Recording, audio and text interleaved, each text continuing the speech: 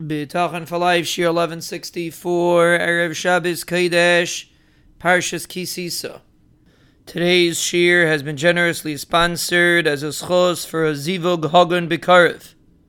The schos of Limud Torah and Chizik of all of the listeners should Be'ezra Hashem send him his Zivug Hagun, and he should be Zeicha to be Baina by his Naman B'Yisrael, L'Shem L'Teferes. We are talking about advancing in Bitachon and becoming comfortable with relying that the Rebbeinu Shalom will do what we need, what we want, looking to the future and leaning and anticipating for HaKadosh Baruch Hu's Yeshua. And we will, Be'ezer Hashem, elaborate more how a person can advance and feel more secure and more convinced that Be'ezer Hashem, the Rebbeinu Shalom, will send the Yeshua. But there's one aspect that we have to clarify. How do we view the Rebbeinu Shalom? Meaning, part of the reason why we struggle with feeling Mishon and Be'ezer Hashem will go higher, Tikva, other Lashonos of Bitachon. Part of the reason why we struggle with it is because do we actually view HaKadosh Baruch Hu as being very, very powerful? And it sounds like a silly question. It sounds elementary.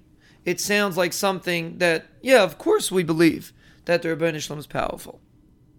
But let's give a few examples and understand what it means to internalize that the Rebbeinu Shalom is powerful. Let's say an interesting observation. Have you ever seen a garbage truck? Those huge, massive garbage trucks that lift up these massive dumpsters and dumps them in on top?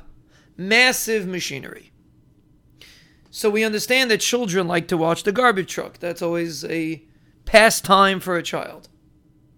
But sometimes we find an adult that will watch in amazement the garbage truck. Now what's he watching? He knows exactly what's taking place. There's garbage in the container, and the truck is picking it up and putting it in the truck. Why is it rocket science? What is the brilliance that's involved over here? What is exactly astounding our dear individual? So there's different ways to approach it, but perhaps we can say that we are amazed by seeing might, by seeing power, by seeing something that we perceive as being much stronger, much greater than us. And truthfully, throughout the day, we don't necessarily witness such might and such power. You know, if you go through your day, you don't see strength, you don't see force necessarily. Depends who you're hanging out with, depends who you're busy with. But generally speaking, life is pretty normal.